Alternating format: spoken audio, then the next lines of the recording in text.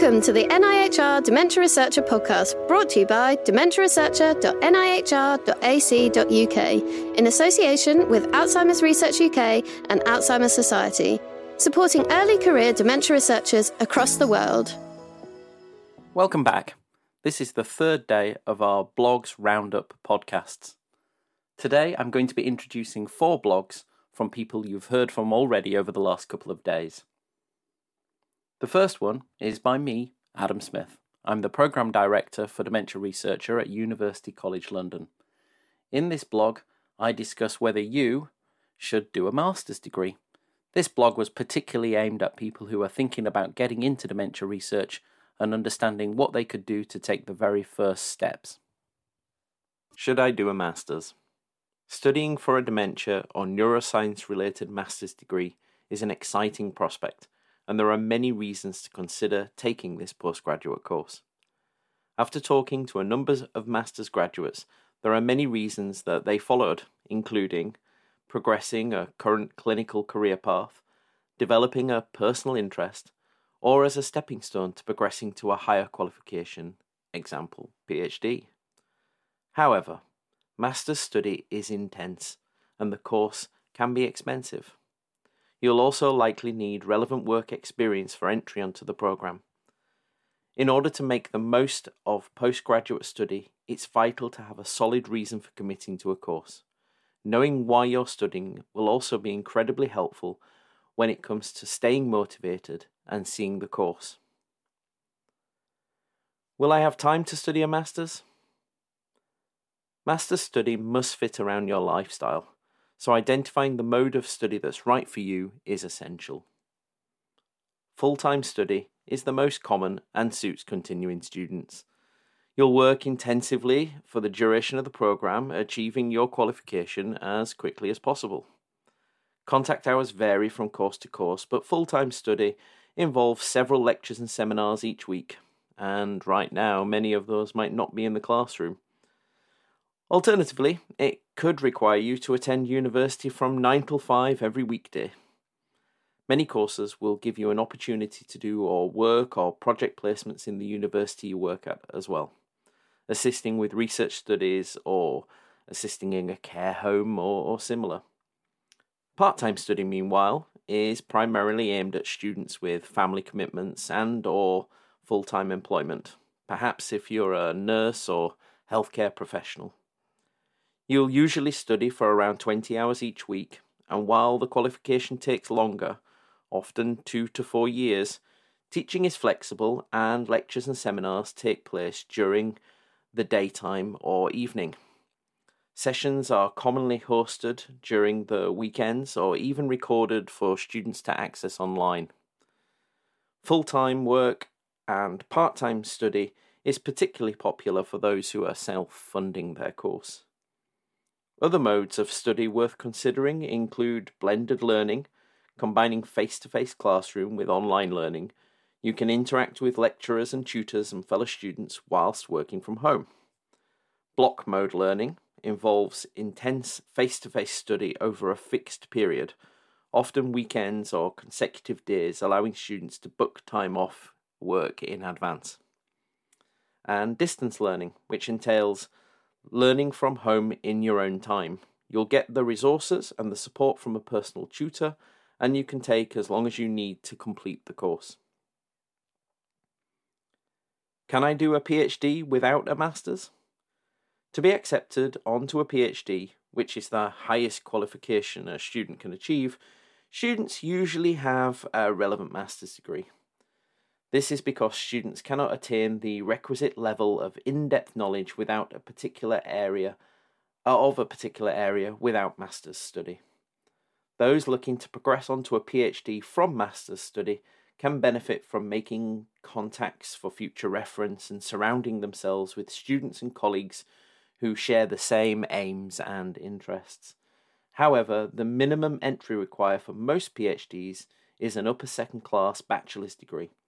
So it's possible for those without a master's to gain entry onto a doctoral programme. But it's more common for science students to progress directly to PhD for an undergraduate course, whilst those are studying in the arts and humanities will generally need a master's. Are you ready to do a master's? Well, thanks to prospects.ac.uk for this list. Before committing to a master's degree, ask yourself the following questions. Am I fully prepared? Or rather, am I fully aware of the level of commitment required to undertake the master's study? Am I prepared to do more studying and less partying than at undergraduate level? Am I excited by the opportunity to write another, even longer dissertation or research project? Can I afford the master's study in terms of tuition fees and living costs? Am I willing to accrue more graduate debt or alternatively make potential lengthy applications for funding? Am I willing to live on a budget in order to cover my living expenses while my friends are in full-time employment? And will the postgraduate qualification improve my career prospects? Is the qualification highly rated by employers within my ideal industry? Will the qualification equip me with the specific skills needed for my ideal career? Will my studies allow me to qualify as a professional? Am I genuinely passionate about the qualification and the subject? I think in dementia most of you are. And am I certain that the course I'm looking for is right for me? What dementia and neuroscience courses are out there? Well, we're working on maintaining a list of the currently available master's courses in the UK, and here on our website you can find a list of those that we've been able to find. What will doing a master's really be like? Well, I have to be honest with you. I haven't personally done one. So what would I know? I wrote this blog having spoken to many master's students and after undertaking some online research. Over the coming year, however, we're following Morgan Daniel, a dementia and neuroscience master's student at University College London. She'll be blogging for Dementia Researcher, and I highly recommend anybody who's listening to this who's thinking of doing a master's degree to have a look at her blogs to get the inside track on what doing a master's will be really like. If you have any questions, Morgan will be doing a Twitter takeover to share her typical days, and we'll also be taking your questions. You can follow our Twitter feed, which is at dem_researcher, on the 20th of October to find out more, and you can put your questions to her. Thank you for listening. In 2021, we're going to work with Alzheimer's Research UK, Alzheimer's Society, and Race Against Dementia and other partners to hopefully encourage more undergraduates and young people to consider dementia research as a serious career option. In the next blog, we have Dr. Clarissa Gleibel from Liverpool discussing taking research outside of its bubble. Bubbles being something we've all become familiar with this year. Taking research out of its bubble. In the time of COVID-19 and now being in lockdown 2.0, remote working and meeting has become the norm. What's becoming really fun is when you have back-to-back meetings and you barely have time to make a cup of green tea in between. Doing everything remotely these days within research, it can sometimes be difficult making sure that our work doesn't just stay within the research bubble, but actually reaches people. Since the pandemic, we've had to quickly adapt and, for example, turn seminars into webinars and engage with our public advisors however is best for them. Telephone, Skype, Zoom, or good old post. So what can we do with our research and take it out of its bubble, also known as the published paper? We can do all sorts of things to both reach a wider audience and try and create some impact with our work. For example, we can write a blog, such as for this one, make videos, use social media, create lay summaries, or give a talk. It really depends on your work and what fits best and who you would like to reach. Considering the topical nature of COVID-19 and the effects on people with dementia and care home residents in particular, we wanted to make sure that our work so far into this nasty virus and social support services for dementia doesn't just stay published in a paper. We showed that people with dementia seem to deteriorate faster in lockdown 1, but also how much COVID-19 related social support service closures have impacted on the mental health of people with dementia and carers. People didn't get much support anymore, not that they received much before the pandemic necessarily, but everything counts. People suffered, unpaid carers took on additional caring duties and became overburdened. Whilst we shared these early findings in one of our regular Liverpool Dementia and Ageing research fora, created lay summaries, used social media and wrote blogs, I also thought it important to try and discuss how we can translate these findings into real-life benefits. Our findings were incredibly negative and downbeat, so trying to do something positive with them felt even more important. That's why I organised a remote workshop on how to adapt social support services during the pandemic. Around 30 different providers from clinical and third sector backgrounds attended, as well as family carers. We've heard from 3 different service providers, including the Lewy Body Society and the Brain Charity, about how the pandemic has affected their ability to provide support. We all went into breakout rooms and discussed experiences and tried to come up with some key elements of how to enable service provision during COVID. Across the groups, we came up with 5 key elements. Flexibility, taking an individual approach, using all possible channels of providing information and support, being available, and support with using internet-based services. Service providers and family carers suggested to be as flexible with ways of supporting people as possible, which could involve using phone calls, Skype, letters, or videos, for example. And given the high level of digital illiteracy in older adults, attendees expressed a need for support in using the internet. This can obviously be a tricky issue, but something that really needs to get a lot more attention within the social care sector and more support from government. Our summary leaflet is published online if you fancy having a proper read. Holding such a workshop was a really nice way to have a wider think about that huge question, so what? Why do we do research? This has helped at least a little bit to take that next step. But there's only so much as researchers can do. What is really needed now is for the government to take much better notice and actively support social care and those at the receiving end better. Hopefully MPs will debate this topic well next week, Thursday on the 12th of November in the House of Commons. Some tips to help you get your research out of its academic bubble include write a blog, use social media to share, produce a lay summary, be creative and make a video, present at a conference, give a seminar, look out for pop science events such as Pint of Science, talk to your friends and family about it. It's a great way to describe your work in non-academic terms. And to take that next step, hold a workshop and start translating evidence into practice. We recorded a few podcasts over the course of a year discussing how researchers adapted to life under COVID-19 restrictions and also how their research had developed during this time. If you'd like to share your story, either be that in a blog or in any of our podcasts, please do drop us a line using the Contact Us page on our website at dementiaresearcher.nihr.ac.uk. The next blog comes back to Morgan Daniel. You'll remember Morgan is studying for an MSc in Neuroscience at University College London. By now, she's a few months into her work, and we're going to hear from her updating us on the story so far. Hi everyone. Since you last heard from me, the situation in the UK has changed quite a bit. England are now in countrywide lockdown again, and I'm no longer allowed to visit my family in Scotland until restrictions ease. Looking back on how much has changed in the past few months, I realise how quickly time had passed, and how much of my MSc has now flown by. I therefore thought that this month it would be worth looking back on my experience of my master's degree so far. I knew that moving to a new university for my master's would be a huge change, and it was.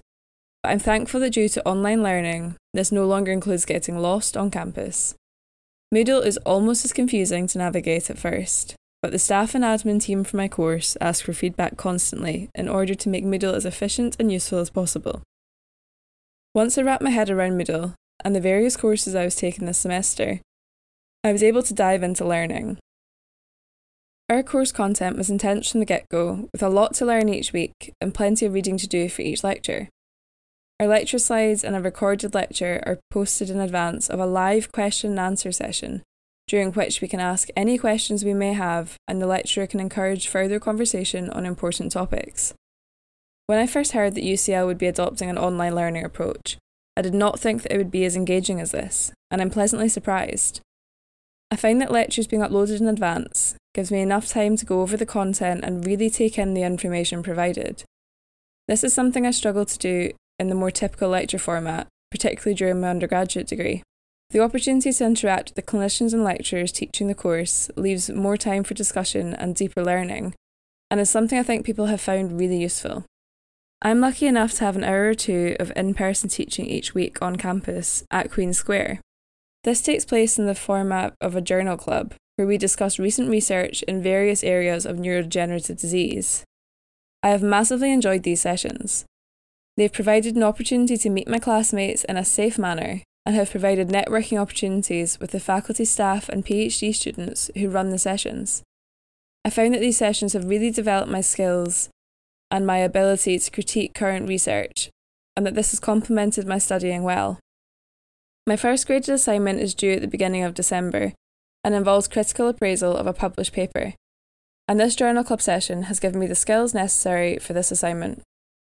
The workload can at times be quite intense, and I spend a lot of my time studying on top of the teaching hours that we have been assigned. However, this does not feel like a chore. The course content is extremely interesting, and all of the material that we've been given is really engaging. I'm enjoying learning so much about the different types of dementia and other neurodegenerative diseases that I did not know much about before starting this degree. I have assignments and exams coming up in the first few weeks of December, so the preparation for these has already begun. With the current online learning format, I feel much more prepared to begin studying for my exams than I ever have before. I plan to knuckle down and hit the books for the next few weeks before enjoying a well-deserved Christmas break. Thanks for reading and listening, and please tune in next month. Morgan. Do make sure you join us again tomorrow to hear more from Morgan. And make sure you never miss any of her blogs by visiting our website, clicking the register button at the top of the page to receive our Friday bulletins. The next blog comes from Dr. Emily Oliver. Here she's discussing her experience of sitting on an ethics panel and what it's like to be on the other side of the table for once. Hello everyone, and welcome to the second instalment of my monthly blog. The topic of this month's blog has come about following my first experience as a member on an ethics committee this month. During the second year of my PhD and following my attendance to an ethics committee, I submitted an application to the Health Research Authority to become a member of the panel for my local rec. Almost 6 years later, and a few invitations to interview which didn't quite work out time-wise, after work one Tuesday I sat down at my laptop to join as a member on the other side. During this session, I reflected on my experience as an early career researcher and thought, what better to write about than this? So here we are. Although usually face-to-face, due to COVID-19, the Ethics Committee review, like many things, has moved into the virtual space. At 4:15 one Tuesday evening, myself and about 10 other members joined to review 5 studies that had been submitted in the past month. Each study had a lead and a second reviewer who looked at the study in depth prior to the meeting and then presented to the group, posing any ethical concerns or queries that they had. This was then followed by an open discussion and an opportunity for others on the panel to contribute. Following this, and the part that many of you have experienced, the panel invited the researcher to join, clarifying and discussing the points that had been raised by the panel members. Once the researcher had left, the committee clarified the decision, and this is then passed over to administrator to complete the relevant paperwork and inform the reader of the decision. Easy. Well, easy for me, sat on the panel, not having my whole research project hanging in the balance, but I know what it's like to be on the other side, having submitted your research. As I said, during the meeting, I reflected on what it felt like to be an early career researcher, sitting on the other side of the panel, having submitted my first study for ethical review. I remember being so nervous at the thought of others reviewing my research and so intimidated by the 10 to 12 people sat in front of me asking questions. I truly thought that the panel was somewhat against me, looking to pick apart my research, not wanting me to succeed, and finding any excuse to give me an unfavourable opinion. I remember not asking any questions, just answering nervously to their questions, too scared to have a discussion, and just willing to accept anything they suggested as a way to ensure my submission was approved. Having now sat on the other side and being part of the panel, I realised how poorly I treated the whole experience and how wrong my judgment was with regards to the people on the committee. The ethics panel are a group of people with extensive experience and expertise. They are people who are there for their love of research, as they don't get paid, and as such, they are people who in the most want the studies to go ahead. Ethics panel members are only ensuring that the safety of the participants is at the forefront of research, and if they do contest or question areas of your research, it's for a good reason.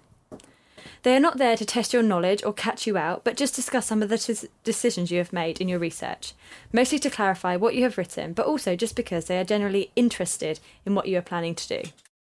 Having reflected on both my experience as a researcher submitting an application and as a committee member, here are a few tips that might help if you're just starting a research career and are about to take part in your first review.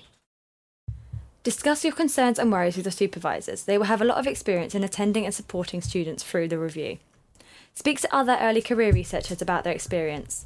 Ask them what amendments they had and see if there are any ways you could adapt your research to prevent receiving the same feedback. Put your participants first. The committee's priority is the safety of the participants involved in the study. As long as you have their safety and well-being at the forefront, you will be on to a winner. Think about the risks. Some studies do need to take risks, and ethics committees are not oblivious to this. If you know what the risks are and able to talk them through, then the ethics committee are more likely to understand why you need to take them. Grammar and language does play a part. Of course, the committee focus mostly on the research itself, but poor spelling and lack of consistency in language does affect how the reviewers view your application. The most important thing to remember is that ethics committee members do not have claws and scaly feet, anything but. They are a group of very nice people with a wealth of knowledge and expertise who are there to make your research safe and more often than not, better. Don't be a scared early career researcher like I was. See it as an opportunity to gain a different perspective on your research. Ask them questions about what they think is best. Ask about how other studies have done something similar which has been successful. And most of all, try and enjoy it. If you are considering a career in research, it's something you'll have to do a lot, so let's see it as a positive experience. Oh, and for those who are still dreading the thought of going to an ethics review and have a spare evening, you are able to sit on a committee as a lay member and just observe how they run. The scariest thing is often the unknown, so it might help calm those nerves. See you next time. Getting that all-important ethics approval for your research is something that is much discussed, both on social media and in our previous blogs and podcasts. If you're trying to get ethics for your study right now, we hope some of the things we've produced will be useful to you and that Emily's comments are helpful. That's, I'm afraid, all we've got time for. Join us again tomorrow for more blogs. Brought to you by dementiaresearcher.nihr.ac.uk in association with Alzheimer's Research UK and Alzheimer's Society, supporting early career dementia researchers across the world.